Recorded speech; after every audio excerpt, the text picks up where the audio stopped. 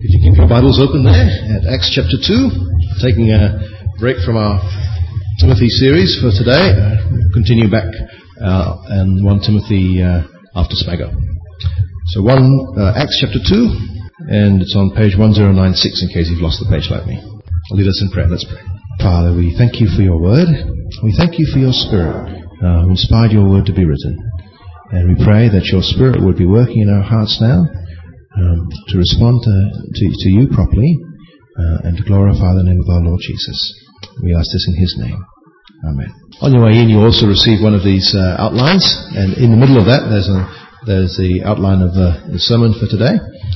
You might find that helpful to keep up where we are.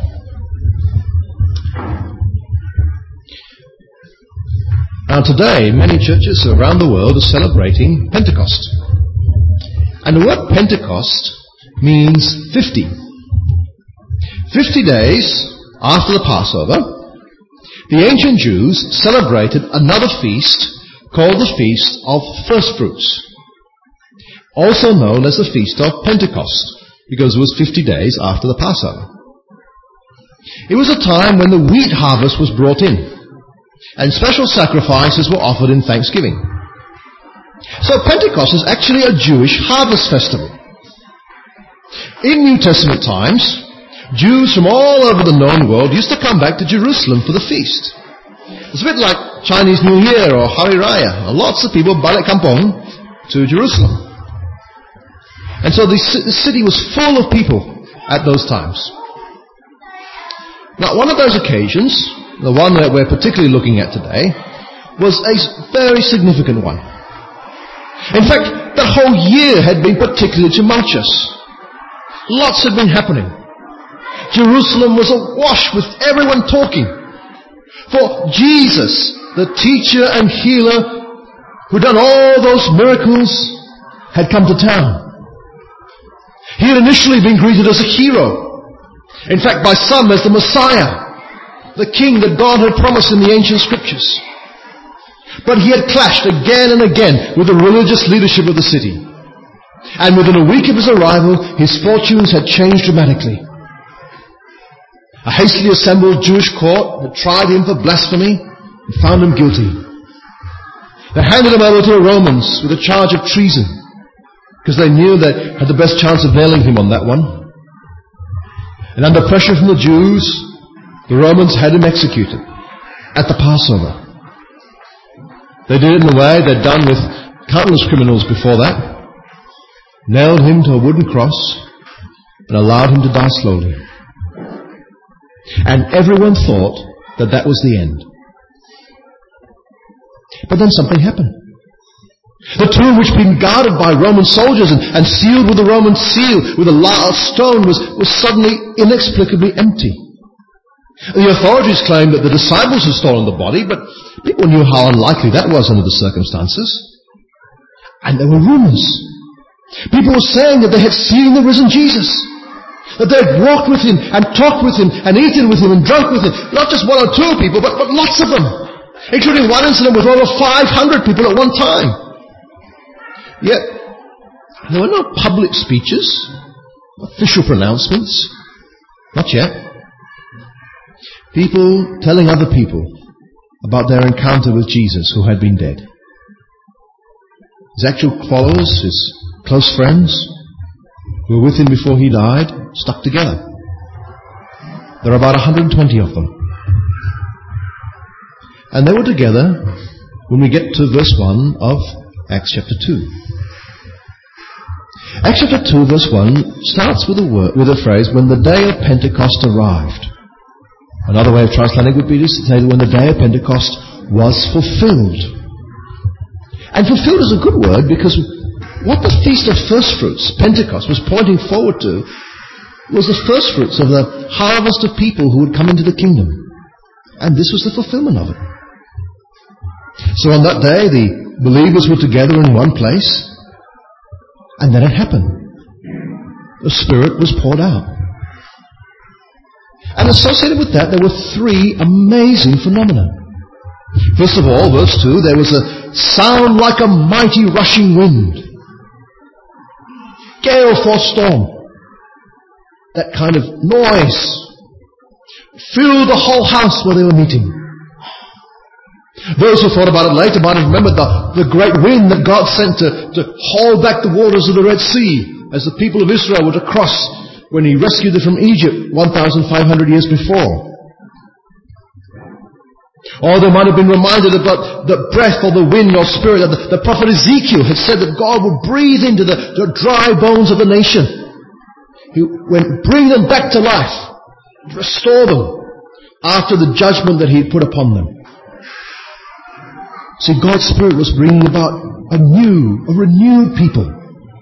He was restoring Israel by giving those who believed in His Son a new life as the people of God.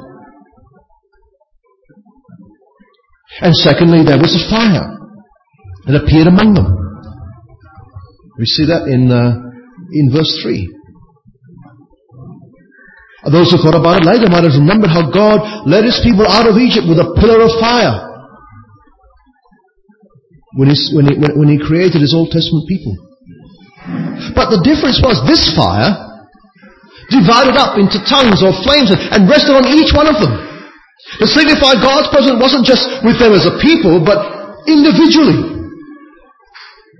In Numbers 11:29, Moses wished that all the Lord's people were prophets, and the Lord would put His Spirit on every one of them. And here at Pentecost, His wish became true. And they were all filled with the Holy Spirit. Later on this year, we hope to do a topical series on the Holy Spirit, and we'll see that whenever someone in Acts is filled with the Spirit of God, they speak the Word of God. And this is no exception. The fascinating thing, though, in this case, is that they did it in other tongues. The third phenomenon. Now, when it says they spoke in other tongues, doesn't mean they had a second tongue coming out of their mouth, which they, spoke, right? Neither does it mean they were talking garbage. They weren't saying something that no one can understand. Now that might have been happening in Corinth, right? But it certainly what was not happening at Pentecost. Remember, the word tongue in Greek and even in Old English means language. We still use it today in some ways. We say your mother tongue is a language that your mother taught you when you were little. Right? These people spoke in other tongues. They spoke in other languages. Languages that they had not learnt. Now, why were they speaking in languages they hadn't learned? Why did God do such a miracle so that people from all over the world could hear them declare the mighty works of God in their own language? What's the meaning of it? Well, first of all, from the big picture of the Bible, we can work out that it's all about God gathering His people. Remember, all the way back, near the beginning of the Bible in Genesis 11, we read like the opposite of this happening in Babel. Right, back then, human beings got together to build a city with a tower that reaches up to the heavens. And they tried to make a name for themselves, to prevent themselves from being scattered around the world, which God actually told them to. They wanted to create a united society for themselves, for their own glory, for their own security. Huge tower without reference to God. Tried to build utopia by building God out of the picture. And God, enthroned on high, saw their tower, which they thought was so big, was really, really small and puny. He had to come down to see it, and He brought judgment upon it. And He scattered the people. He did the exact opposite of what they were trying to avoid. And He confused their language, frustrating their ability to communicate. You see, human attempts to build society without God, that is sin at its height. And God would have none of it. And so He confused their languages, and when they spoke, they couldn't understand each other. And He scattered them over the face of the earth in judgment. Confusion of languages and scattering. It's judgment. But God's plan was not just to scatter.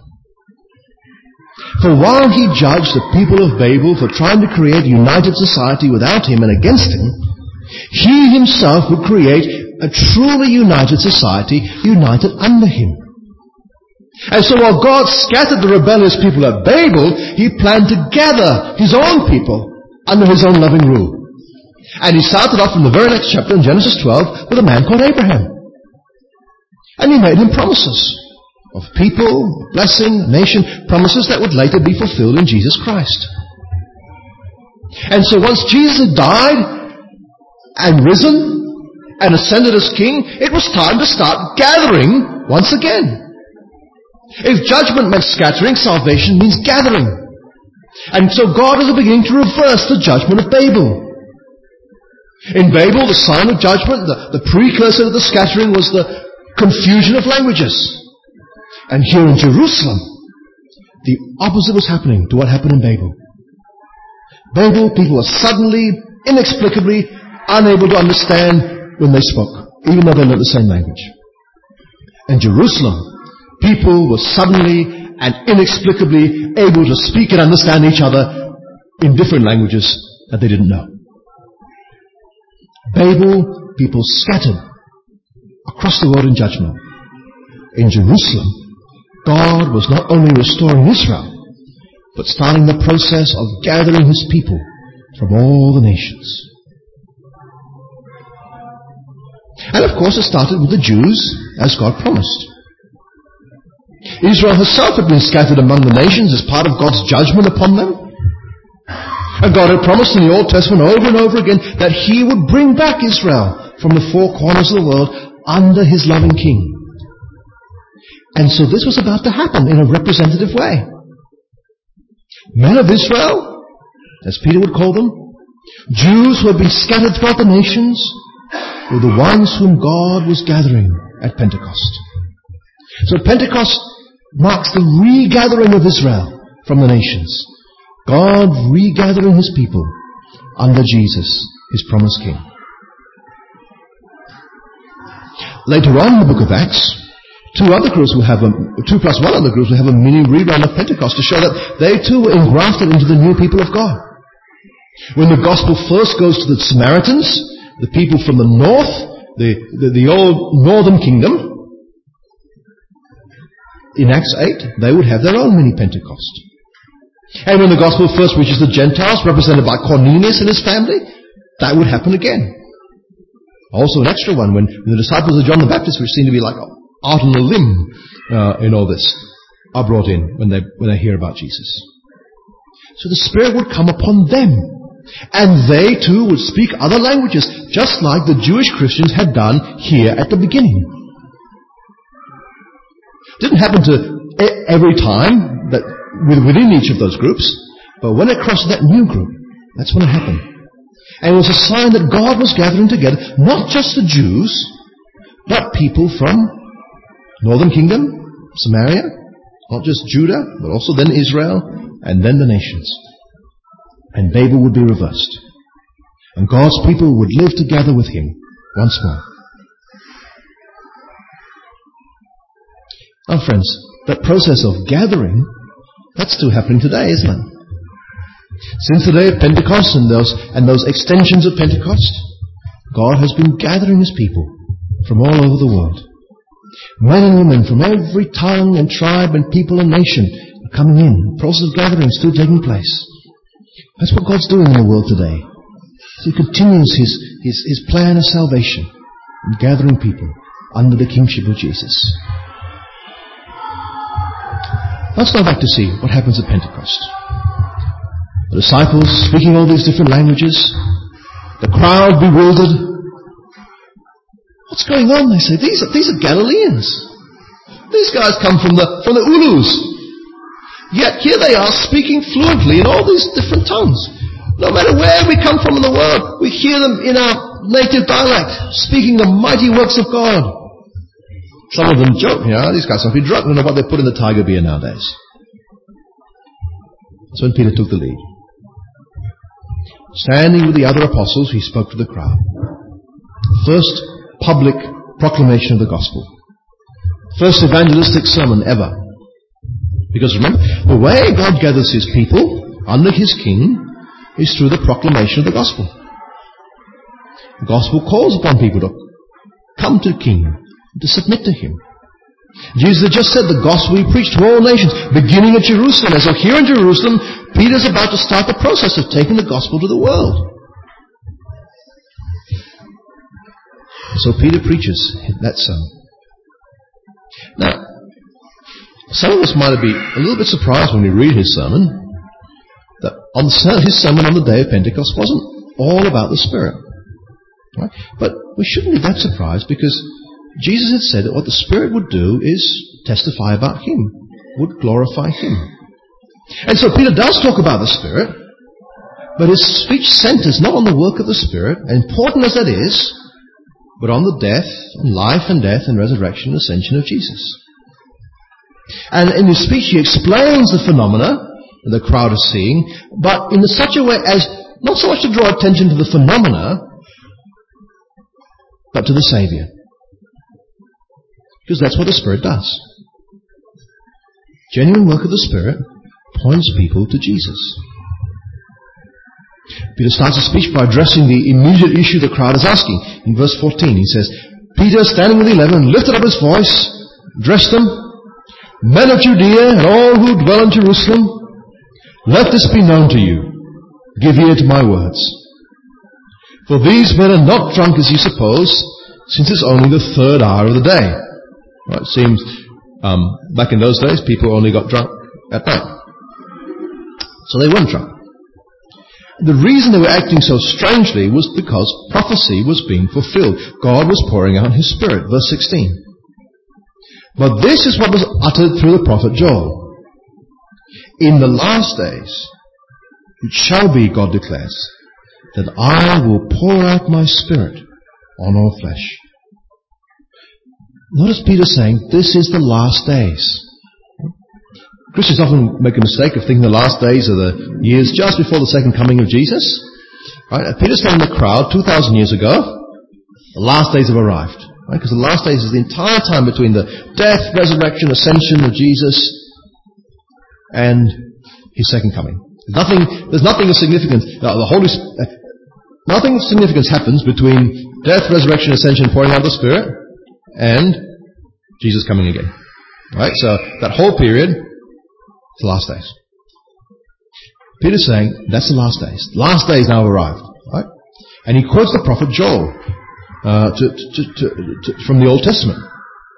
Now, Joel had predicted in chapter 2 of his book that God was going to perform a mighty act of judgment on his people. Talks about a mighty act of judgment. And then afterwards, after the judgment, he will have pity on them and restore them. He will give them great blessing.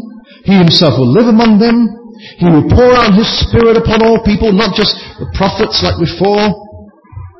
And after that, beyond that, there will be a future day of universal judgment. The great and glorious day of the Lord. And those who call on the Lord, Yahweh, the God of Israel, will be saved on that day. Now, Peter picks up the last part of Joel's prophecy in verses 17 to 21. In the last days it shall be, God declares, that I will pour out my Spirit on all flesh, and your sons and your daughters shall prophesy, your young men shall see visions, your old men shall dream dreams, even on my male servants and female servants. In those days I will pour out my Spirit, and they shall prophesy. And I will show wonders in the heavens above, and signs on the earth beneath, blood and fire and vaporous smoke. The sun shall be turned to darkness, the moon to blood, before the day of the Lord comes, the great and magnificent day. And it shall come to pass that everyone who calls upon the name of the Lord shall be saved. Peter's saying, look, this phenomena that you're seeing is a partial fulfillment of this prophecy. It's the pouring out of God's Spirit after a great act of judgment. It's a sign that God's people are being restored. And it's a warning of another judgment which is to come. And the only way to be saved from this other judgment, verse 21 again, is to call upon the name of the Lord. And the Lord that Joel was referring to was Yahweh, the God of Israel. And Peter's about to show the Israelites gathered that this Lord, this God of Israel, upon whose name they must call in order to be saved from the future judgment, is no one other than the Lord Jesus himself. And he starts off by reminding them about Jesus' life and ministry. Now, they all knew about him. Everyone in Jerusalem knew about him.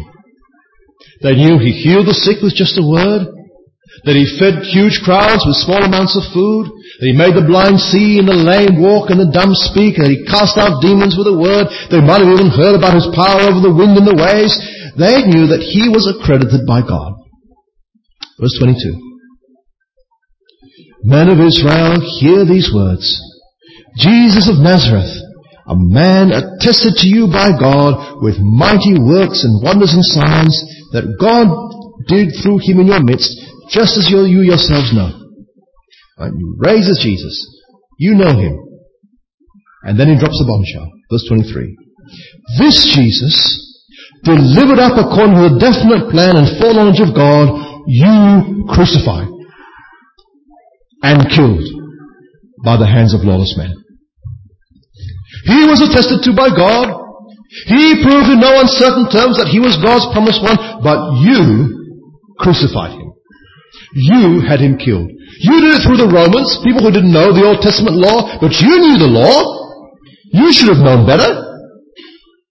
You are guilty of this man's blood. This Jesus delivered up according to the definite plan and foreknowledge of God. Yep, God was still in control. Part of his plan. But you killed him. Now, Peter's pretty brave, isn't he? Speaking to a big crowd, talks to them straight. What was God's response to the murder? Verse 24. God raised him up, loosing the pangs of death, because it was not possible for him to be held by it. You killed him, but God overturned your decision. God raised him up, freed him from death. It was impossible for death to keep him down, because it had been prophesied that he would rise. Peter quotes King David's words from Psalm 16 in verse 25 onwards.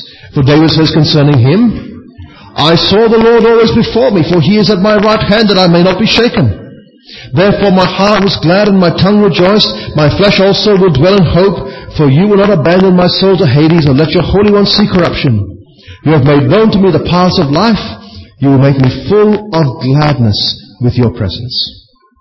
Peter says, look, this psalm says that God will not abandon his king, his Holy One, to the grave. But David died and was buried. His tomb was still there in Jerusalem. And it wasn't empty.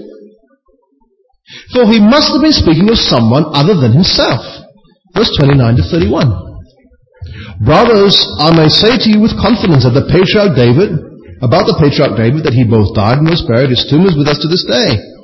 Being therefore a prophet, and knowing that God had sworn with an oath to him that he would set one of his descendants on the throne, he foresaw and spoke about the resurrection of the Christ, the Messiah, that he was not abandoned to Hades, nor did his flesh see corruption.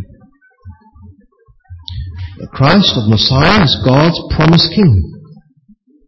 So David in his psalm was speaking about the true king, the one who would fulfill all God's purposes, the one of whom his own kingship was just a shadow, a sign, a pointer. This king, the real king, would be raised from the dead. His flesh will not see decay. And then Peter tells them, look, this is who the real king is, verse 32. This Jesus, God raised up, and we are all witnesses. Jesus' grave was not empty. God brought him back from the dead. Now, if David has said that the real king is the one whom God raised from the dead, and Jesus we know God has raised from the dead, it proves that Jesus is the promised Messiah. The disciples were eyewitnesses of the risen Jesus. He had been raised, and God had shown that he was indeed the one Israel had been waiting for. The one the prophets had prophesied about. The one that David had written about. The one that all Old Testament was pointing forward to. He was God's king through whom God would rule his people. Not only Israel, but the nations. The one under whom the people of God would come. Jesus was killed. Jesus was raised. Where is he now? Verse 33. Being therefore exalted at the right hand of God, and having received from the Father the promise of the Holy Spirit, He has poured out this that you yourselves are seeing and hearing. See, the risen Jesus has been exalted. He is the King who reigns in heaven. And having been glorified and having received from the Father the promised Holy Spirit, He is pouring out this phenomena. What you see and what you hear, these miracles, Peter says, these are nothing other than the work of the risen, ascended Jesus. They show that He has indeed been exalted to the right hand of God. That He's indeed been given the place of the highest authority in the universe. And so what will happen next? Well, he quotes another Psalm, Psalm 110, verse 34. For David did not ascend into the heavens, but He Himself said, the Lord said to my Lord, sit at my right hand until I make your enemies your footstool. The Lord, Yahweh, says to David's Lord, in the Psalm, we don't know who that is. He says, sit at my right hand until I make your enemies your footstool. What do you put your feet up on? Now, my Lord wasn't referring to David. Right? David never ascended into heaven, Peter says. Never sat at God's right hand. But Jesus, David's Lord, did. And so the psalm is referring to Him. And what does God say to Him? He says, sit at my right hand until I make your enemies your footstool.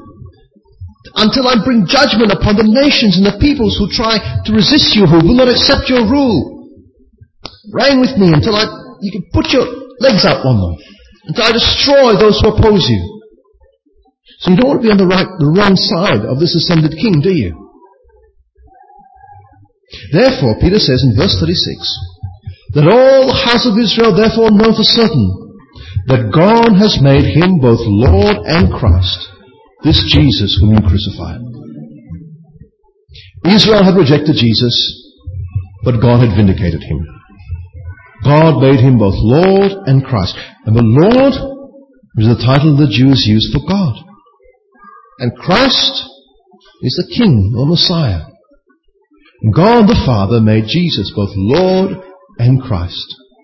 Already identified as King as His baptism, appointed as King in fact, now He enters into His kingdom. He is Lord, equal to the Father from the beginning of time, but humbled Himself as a servant. And now He is made Lord to share the Father's throne when He is exalted on high.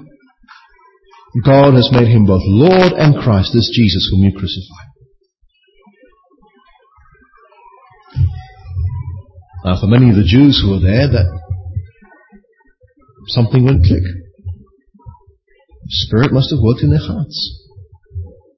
Everything fell into place. The life and death of Jesus, reports of His resurrection they couldn't disprove, the Old Testament prophecies, and now this amazing phenomenon they were seeing. And they knew they'd done wrong.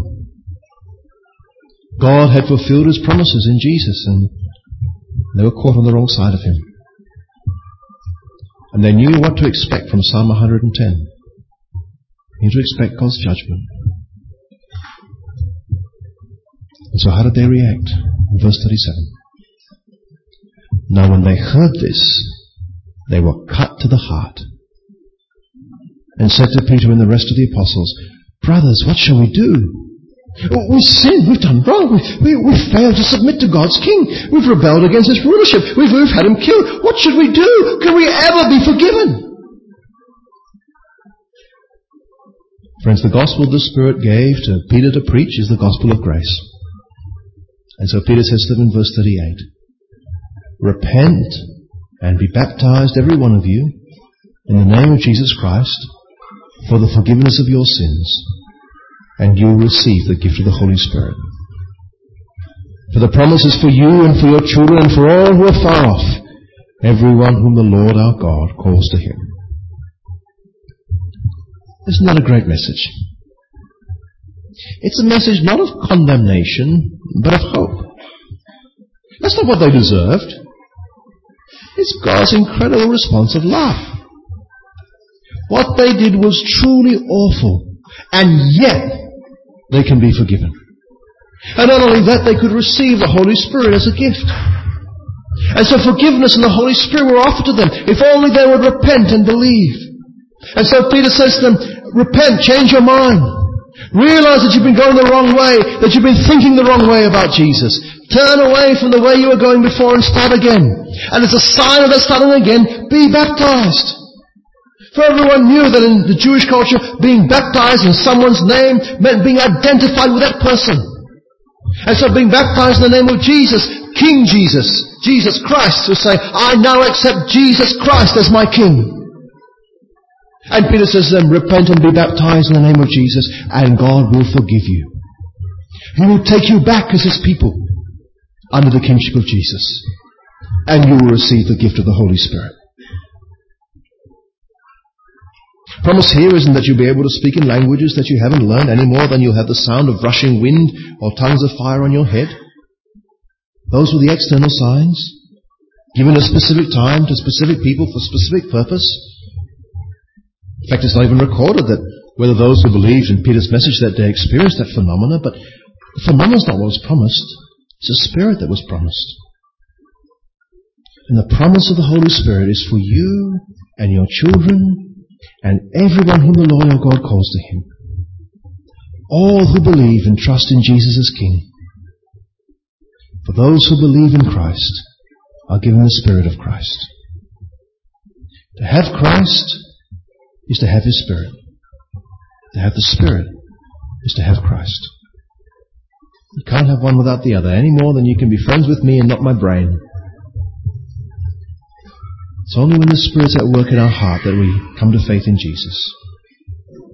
And the Spirit who created and restored Israel, created the new people of God under King Jesus on the day of Pentecost, makes us part of that people when we believe in Jesus. In the one Spirit, we're all baptized into one body, the people of God.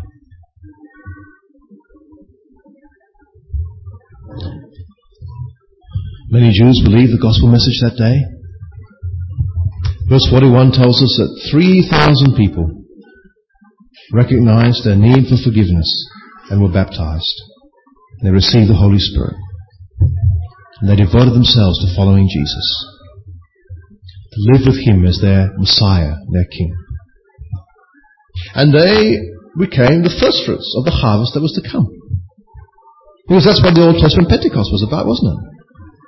Harvest festival when the first fruits were offered to God, and what a fitting time to start the process of gathering God's people, this harvest, from all over the world through the proclamation of the gospel. Friends, nearly 2,000 years have passed since that Pentecost day, and the gospel message that Peter gave has been echoed by millions and millions of Spirit-filled people ever since, of proclaiming this good news around the world. And through it, God is still gathering His people to Himself all over the world. And those of us who are trusting in Christ, we are among the people whom He has gathered. Like the first believers, we have been given the Spirit of God. With them, we have been given new life among God's people. We've been made part of the harvest that He is gathering. And with them, we are proclaiming the gospel message.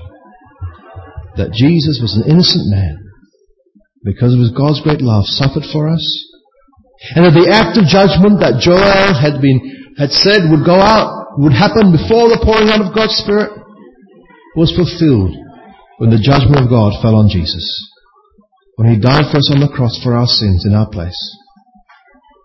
And then we proclaim the message that He rose again, that He ascended as King and sits at the right hand of the Father, the place of ultimate authority. And so that Spirit-inspired message of the life, death, resurrection and ascension of Jesus is the gospel message which we believe and on which we make our stand. And even now, God pours out His Spirit upon us and to all of His people to enable us not only to believe but to proclaim this message to men and women from every tribe and language and nation. To declare to the world that the offer that God made on that day through Peter is still valid. For the promise of forgiveness and the Holy Spirit is not only to the Israelites and their children, but to all who are far off. To us, to our families, to our colleagues, to our friends, to people we want to reach and don't yet know. And through it, God will continue to gather His people in heaven around our Lord Jesus, until the day comes when all God's people are gathered round His throne, and the harvest, of which Pentecost was the first fruits, will indeed be complete.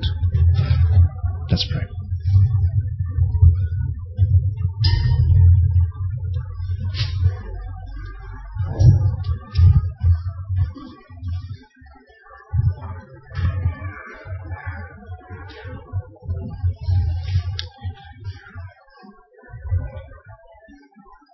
Our Father, we thank You so much for pouring out Your Spirit 50 days after that Passover. We thank You for Your Spirit who enables us to believe in the Lord Jesus, who puts us into the family of God, makes us part of Your people. Thank You that He has been at work in each one of us, bringing us in, gathering us as Your people around the Lord Jesus. We thank You for the ongoing work of gathering that continues to take place. We thank You that as Your Spirit wields His sword, as Your Spirit-inspired gospel goes out, You continue to do that work. Father, we pray that each one of us here will be people on whom the Spirit works, to give us faith in Jesus, to know Him, to speak of Him, and to live lives that reflect Him. Help us, we pray, in Jesus' name. Amen.